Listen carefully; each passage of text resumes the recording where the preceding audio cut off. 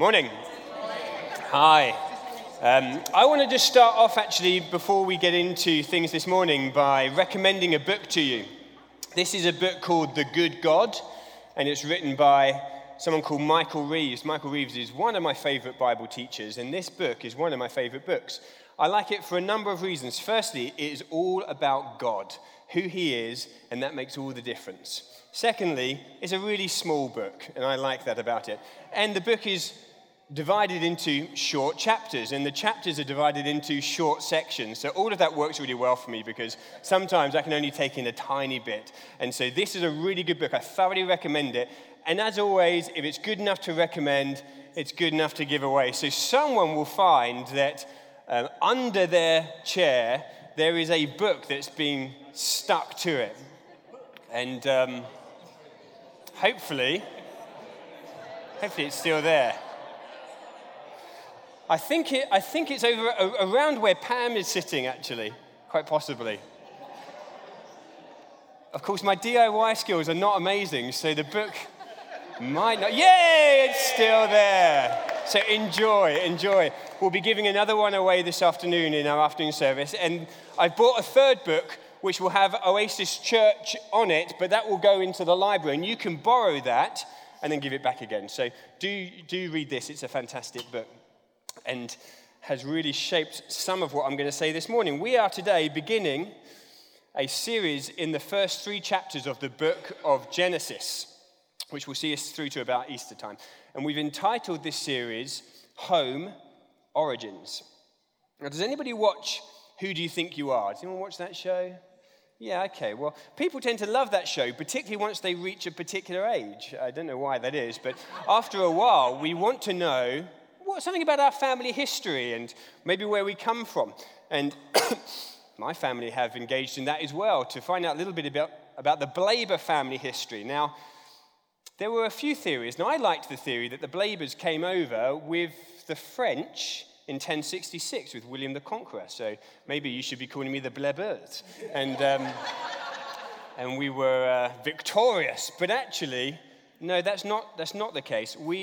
The name Blaber comes from the Anglo-Saxon meaning teller of secrets. And so probably we were originally blabbers. That's probably the right way to pronounce our names. And so you should be careful what you tell me. The name Genesis means origins. And it's the book of the Bible that sets up everything that follows. Indeed, much of the rest of the Bible echoes themes and images which are found in Genesis. And Genesis speaks about how everything began. The origins of the universe, of the human race, of the troubles that we all experience, both within and without, and of the initiative of God to renew and to restore all things. And so it's not an instruction manual. It's not a scientific instruction book, although there's science within it. Rather, it is the story that explains what life is all about. And 2 weeks ago, for Vision Sunday, Adrian shared that we have felt God speak to us about home being a key word for Oasis this year. What does it look like to be at home with God? And how can we, as a church, be a home shaped by Jesus, that is for the good of all people? And we are living through a time where concepts of how to define and govern and demarcate and fence off lands that we call home are a hot socio-political topic in all of the world, and certainly also for the land that we call home. And that can be quite disorientating, no matter which end of the political spectrum you fall on. There's much talk which involves fear and hate and confusion. And our society is struggling with a sense of lostness. In the first few chapters of Genesis, we see what home was originally intended to be like, the origins of home. And understanding something about the origins will help us to shape how we enjoy and build home now, just as the foundations of a house determine the shape of that house. So we are going to be in Genesis chapters 1 to 3 this term, exploring home from the perspective of the origins of all things, okay? And the first thing I want to ask is, in the beginning, what? In the beginning, what? Human beings have always told origin stories. And those stories have always had a powerful effect in shaping how people understand life, themselves, and the world around them. In the ancient times, the kind of stories told about the beginning of all things will sound quite strange to us, but then our stories would sound quite strange to them. So, for example, the Mesopotamians, which included Babylon, recorded a creation story in a document called the Enuma Elish, which was discovered by archaeologists in the 19th century AD, but dates back to 1800 BC. And in the Enuma Elish, it tells about the god Marduk, who fought and killed an ocean goddess called Tiamat in a kind of pre-creation chaos event. And Marduk then used the severed remains of Tiamat to create everything. And so, our origins are all a bit gruesome, if you believe that story, and chaotic. And the purpose of humanity, according to Marduk, is to serve the gods. That's what we're here for. The Egyptians told their stories, too, about a god called Atum, who made the universe from his own bodily fluids, his spit and mucus and other unmentionables. Now, to be fair, over the last 2 weeks, I have felt like a bag of mucus because I've had a very bad cold. But according to the Egyptians, all I ever am is a big bag of mucus. So, Mucus Mike, you could call me. Made, according to the Egyptians, by Atum because he was lonely. And so he needed humanity. These were the creation stories that the people of Israel had been told during their period of slavery in Egypt. And it would be very easy for their thinking to be shaped by those stories in the way that they see the world. But God had rescued them from slavery in Egypt, claiming them as his own people, promising a new home, a promised land. And so he gave Moses the first 5 books of the Bible, his word, so that those scriptures might shape them to know the truth of who God is and who they are and where it all began. Not conjuring up stories by human reason or imagination, but receiving revelation from the living God. His people needed to know the truth about home's origin and be shaped by that truth. And so do we. In our culture too, in our times, we often hear origin stories. Some suggest that the origins of the universe are chaos and blind chance. We're just a big fluke, an improbable accident. In fact, everything is. And this accident favors the strong over the weak, so the more selfish you are, the better.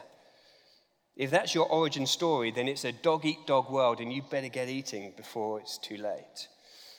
But you'd better not stop to think too much about things like meaning and purpose, because in a world who finds its origins in chaos and chance, those concepts are just an illusion. But others suggest that ultimate origin of all things is found in power. And there is both theistic and atheistic versions of that origin story that we hear. Some say that everything started with internal, impersonal, cosmic laws of physics, the push and pull of which led to an explosion of power. Others give power a name, and they call that power a god of some description. A distant, single, divine being who created everything, the primary identity of whom is Creator, Almighty Power.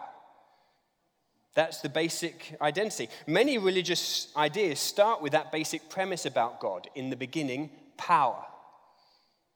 If our origins are from a mighty power, then you'd better get busy serving that power and try to work yourself up the power chain as quickly as you can. And that's where things can get really ugly. Karl Barth was a hugely influential theologian in the 20th century, and he was Swiss, but living in Germany at the time of the Nazi regime as it began to grow in power, and he actively opposed Hitler in the 30s and 40s. And Barth says this of Hitler. He said, "Perhaps you recall how when Hitler used to speak about God, he called him the Almighty. But it is not the Almighty who is God. We cannot understand from the standpoint of a supreme court of power who God is. And the man who calls the Almighty God misses God in the most terrible way. For the Almighty is bad as power in itself is bad. The Almighty means chaos, evil, and the devil. We could not better describe and define the devil than by trying to think this idea of a self-best, free, sovereign ability. Barth is not saying there that God is not almighty. He is simply saying that if mighty power is your basic definition of God, then you will come to an idea of God very different to him who is revealed in the scriptures. And it will form you in ways that can be potentially horrific. And history tells that story. Origin stories have a powerful influence. We can't figure this out for ourselves.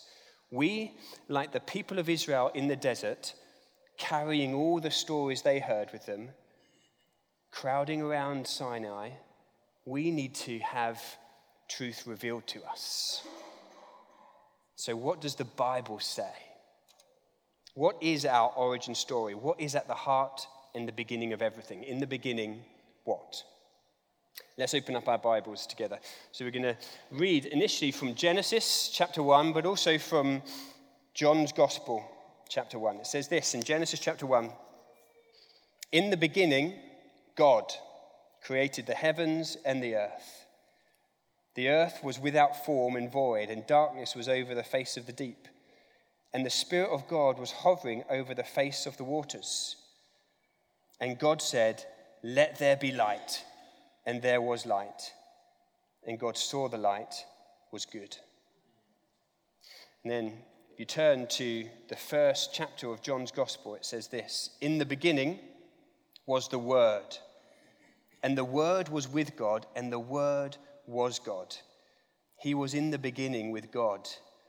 All things were made through him, and without him was not anything made that was made. In him was life, and the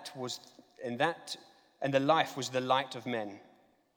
The light shines in the darkness, and the darkness has not overcome it. The origins of the universe are found in God. In the beginning, God.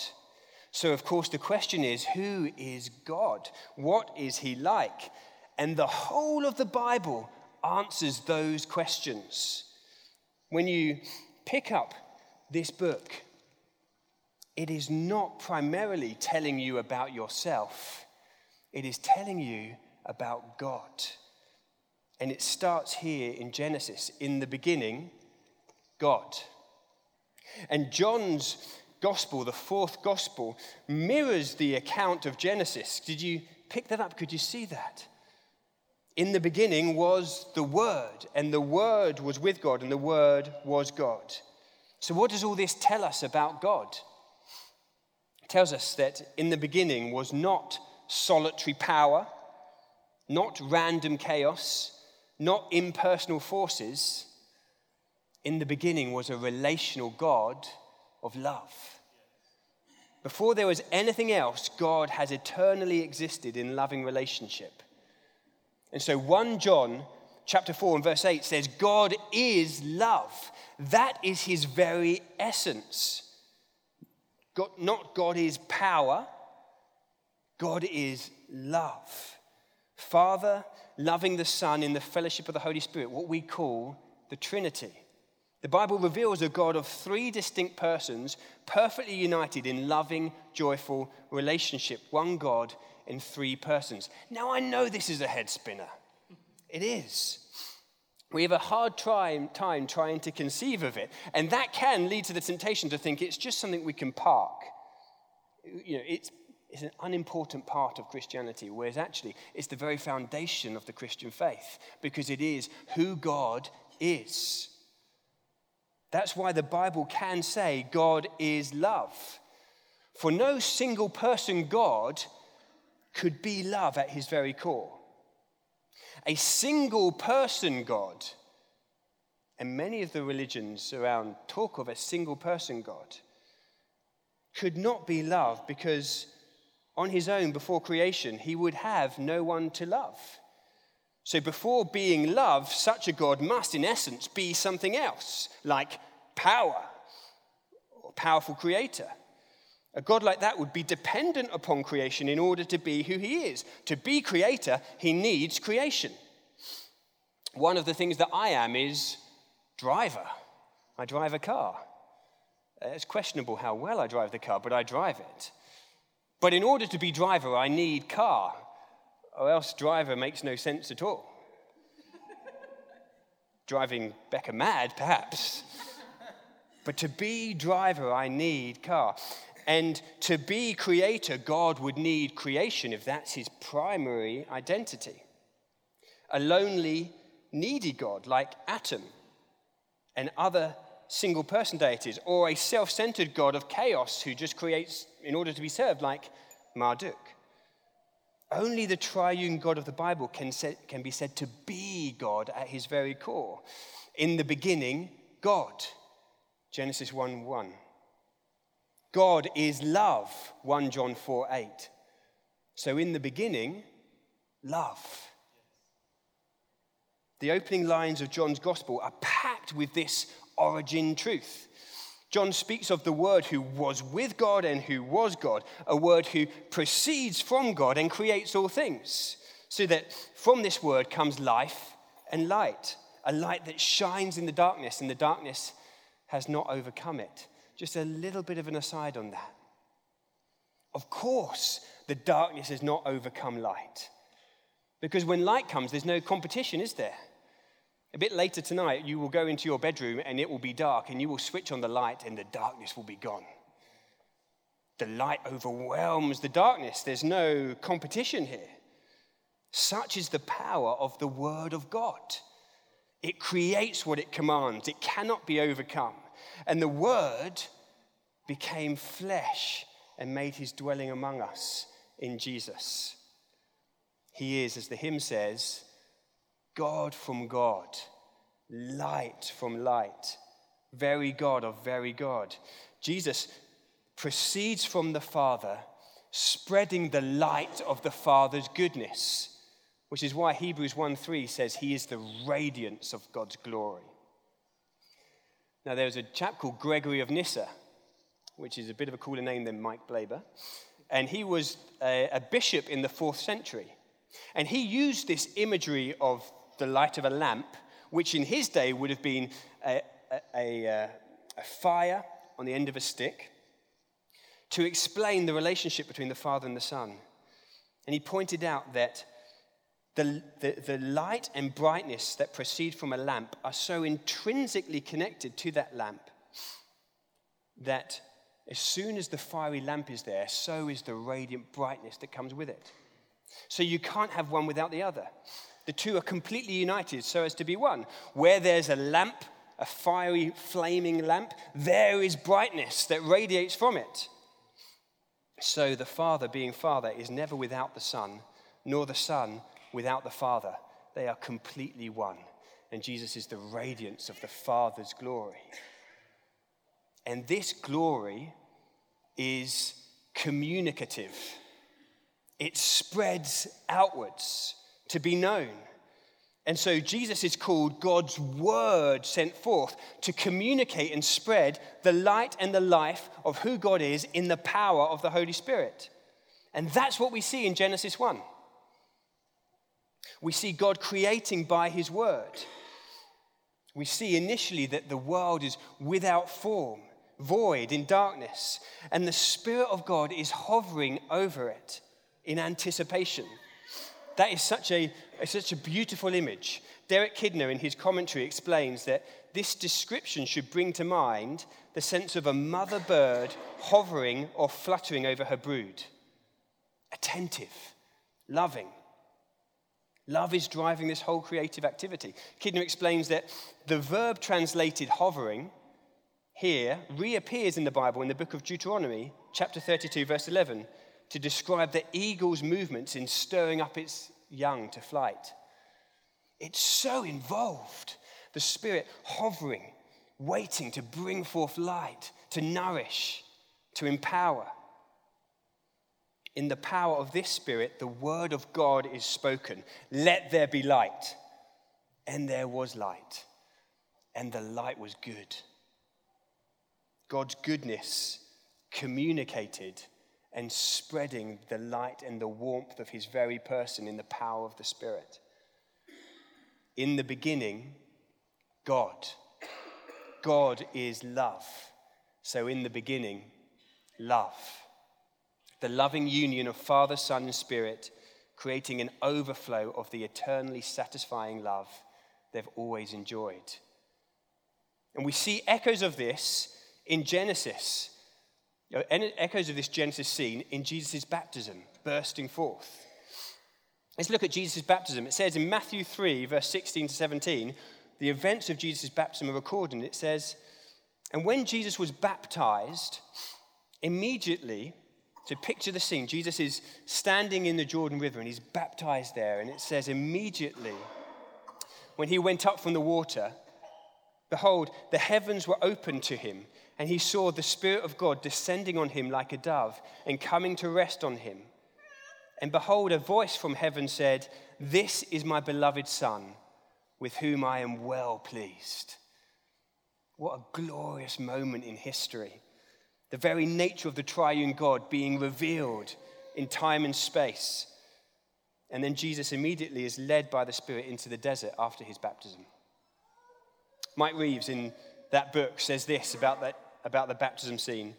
He says, the way the Father, Son, and Spirit related at Jesus' baptism was no one-off. The whole scene is full of echoes of Genesis 1. There at creation, the Spirit also hovered, dove-like, over waters. And just as the Spirit, after Jesus' baptism, would send him out into the lifeless wilderness, so in Genesis 1, the Spirit appears as the power by which God's word goes out into the lifeless void. In the very beginning, God creates by his word, the word that would later become flesh, and he does so by sending out his word in the power of the Spirit. That's what's being replayed in Jesus' baptism. So the origins of all things go way beyond the creation of matter or the laws of physics or the powerful explosions. Though all of those things may have been part of the creative process, they are not our origins. The origins of the universe are found in love, because God is love. And that's the glorious truth revealed in the scriptures from beginning to end. Let me just take you to one other place. In John's Gospel, chapter 17, we see Jesus praying on the evening before he's going to be crucified. And he's speaking of how he is one with the Father and desires that his followers also will be one, just as he is one with the Father. And then in verse 24 of John 17, Jesus says, Father, I desire that they also, whom you have given me, may be with me where I am, to see my glory that you have given me, because you loved me before the foundation of the world. What was God doing before the foundation of the world? He was loving his Son, glorying in him, and communicating that love by the Spirit. That's why Jesus is called the Anointed One. He is full of the Spirit who communicates the love and delight of the Father to him. And the eternal Son too, before time began, was delighting in his Father.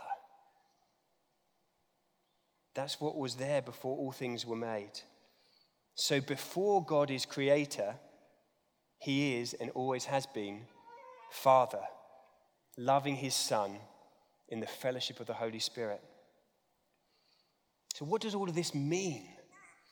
It means that the center of reality and the origin of all things is a God who is inherently outgoing, other person-centered, and life-giving within himself. Not a self-centered, needy, lonely, impersonal, brutish power. Rather, he is a God whose joy is found in delighting in the other, just as we saw at Jesus' baptism. And so creation is an overflow of that love, spreading out and making physical the delight that exists within God. That's why the design is that babies should be born as a result of the physical union of a man and wife to be, as it were, an incarnation of their love, a physical embodiment of their love. And so in the same way, all of creation embodies something of the love of God that has existed for all time. Since God has for eternity enjoyed life-giving, outward-looking love that draws the other in, it is no surprise that creation happens. He has no need of us to serve him, no need of us to counteract some deficit or loneliness within him. No, in him is fullness, and he delights to share that fullness with others. He always has. And that's what he draws us and creation into. And so, of course, Jesus will say in Mark 10:45 that he came not to be served, but to serve and to give his life as a ransom for many. That is just entirely consistent with what God is like. A self-giving, life-giving God of ever-spreading goodness, drawing the other in. And so, through each day of creation, the goodness of God is proclaimed. It is good, it is good, it is good, as the love of God spreads abroad, the blessedness of God. And so again, Mike Reeves puts it like this.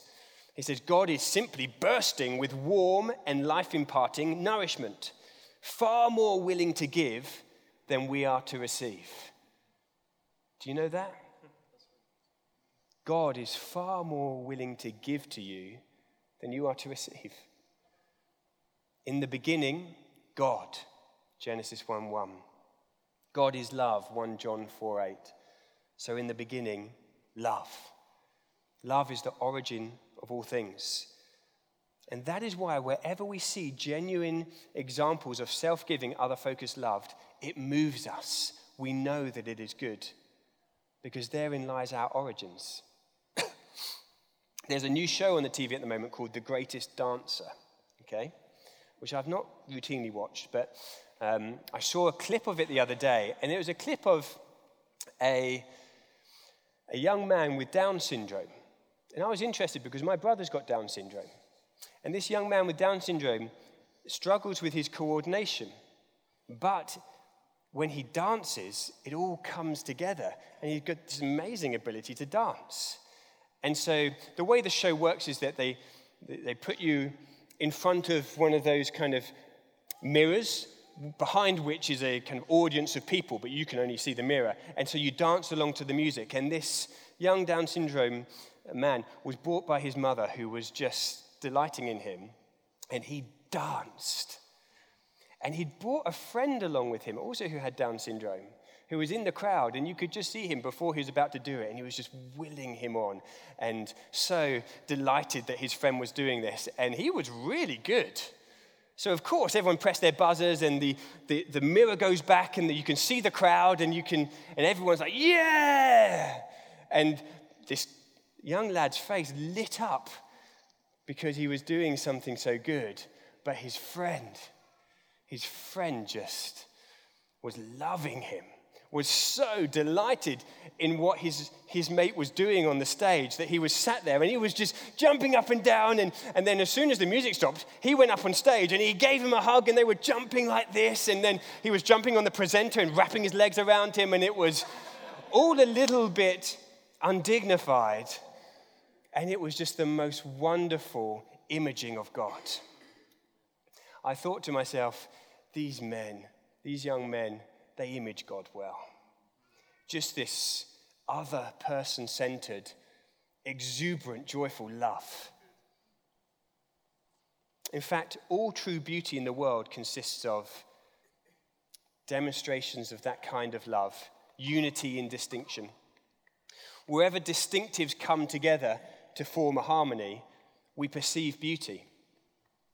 Have a look at this image here. You know, when we see the color of a sunrise or a sunset, it's breathtaking. It brings us a sense of awe because we're caught up in something bigger than ourselves and realize there's so much beauty in those different shades. And they're all coming together to create this canvas in the sky, and it draws us into something marvelous because it pictures something of who God is. Or think about different tastes that make up a great meal. Why should food taste so good? Because God is good. We don't want just broccoli. If all you had was broccoli all the time, just more broccoli, that would be a bit boring. But God hasn't just given us broccoli. Different spices and tastes and textures which come together to form a curry, and it is good. And it demonstrates something of the goodness of God. Distinction coming together in unity, and we experience and we say, that is good, because it tells us of our origins. It tells us of what God is like. Dance movements, bodies weaving in and out, creating shapes and patterns to music. It's powerful. But I think music is probably my most favorite example. Music has an incredible power to move you, doesn't it? You ever had that experience where you listen to a piece of music and it just brings you to tears or puts a smile on your face, or it just moves you? Different layers, different sounds coming together to produce a harmony, and suddenly we feel ourselves caught up in it. It tells us something about God. That's why C.S. Lewis, in his Narnia books, the first book, The Magician's Nephew, he has Aslan singing Narnia into creation.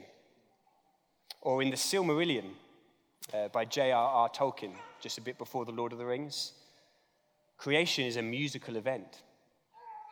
That's good literature because it tells us something that we know is true, that everything began in beauty, in harmony, in love.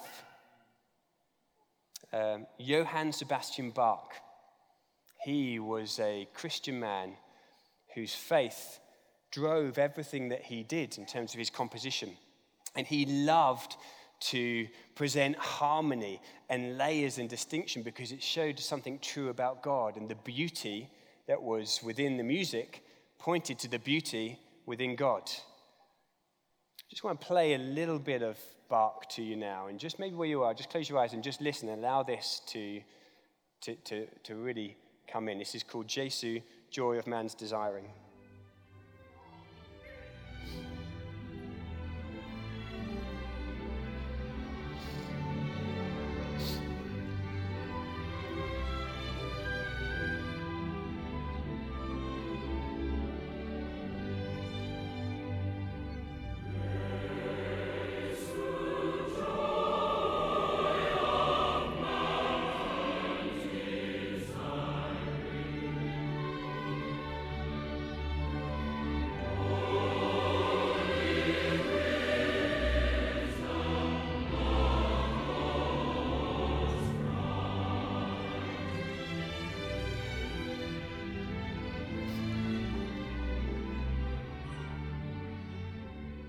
Beautiful, isn't it? It goes, you should check it all out.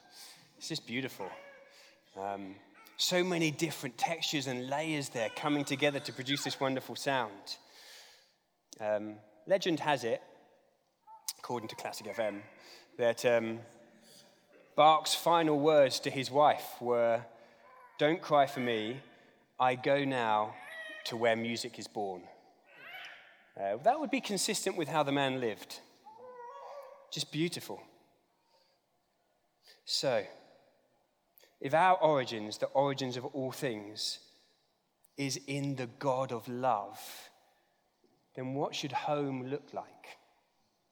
Home should look like him, full of love, life-giving, generous, transparent, beautiful, celebrating diversity, drawing the other in, delighting to know and to be known, spreading goodness, other person-centered. That's how we're created, to image God in that way. And yet so often home is not like that, is it?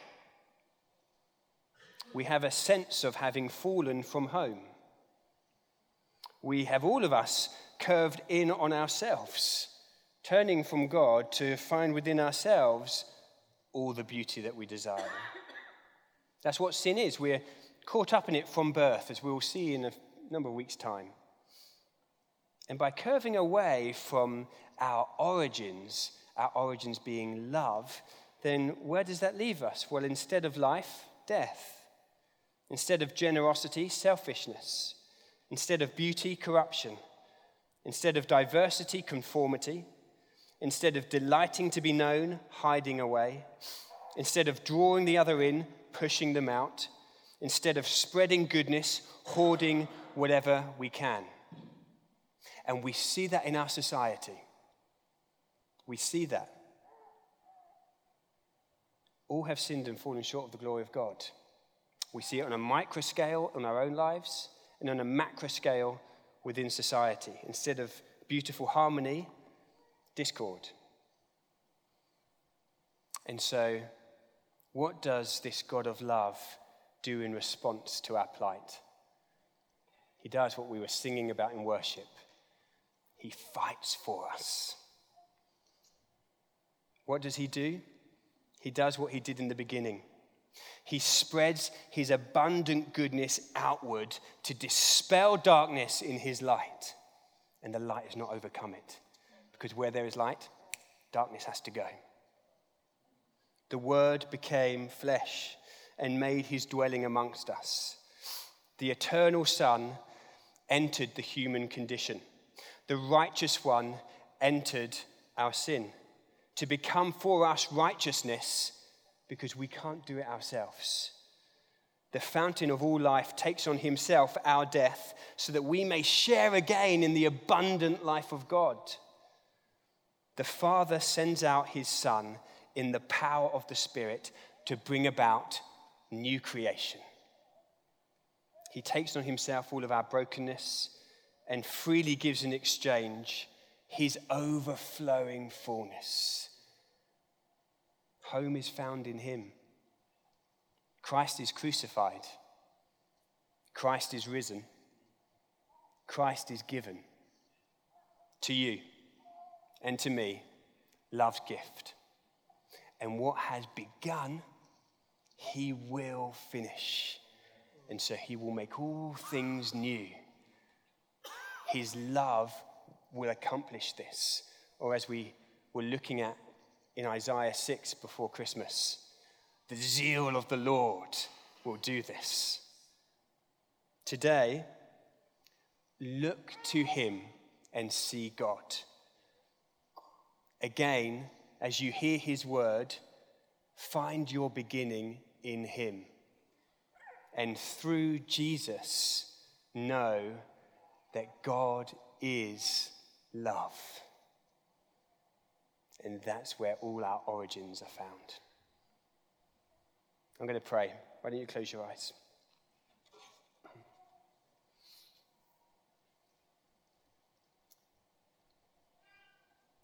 Heavenly Father, every good and perfect gift comes from you.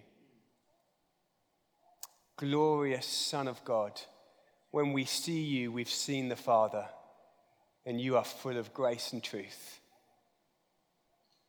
Holy Spirit, you lead us into all truth by showing us Jesus, so that in him we know comfort and freedom and peace. I want to thank you, Almighty God, that you are Father, Son, and Spirit, a God of love, that you are powerful God, but before all things, your power is in your love, because you are love. And I thank you that wherever we taste wonderful things and hear wonderful music and see glorious sights of distinction coming together, we see something of God. We experience something of God because you are beautiful beyond description. And I thank you that you are not content to have us pull away. Again and again, you come for us to bring us back in. And so, even now, Holy Spirit, would you help us to fix our eyes on Jesus and in him see the God of love and know ourselves to be at home in Christ, simply by faith. Jesus, we love you, we need you, we want you.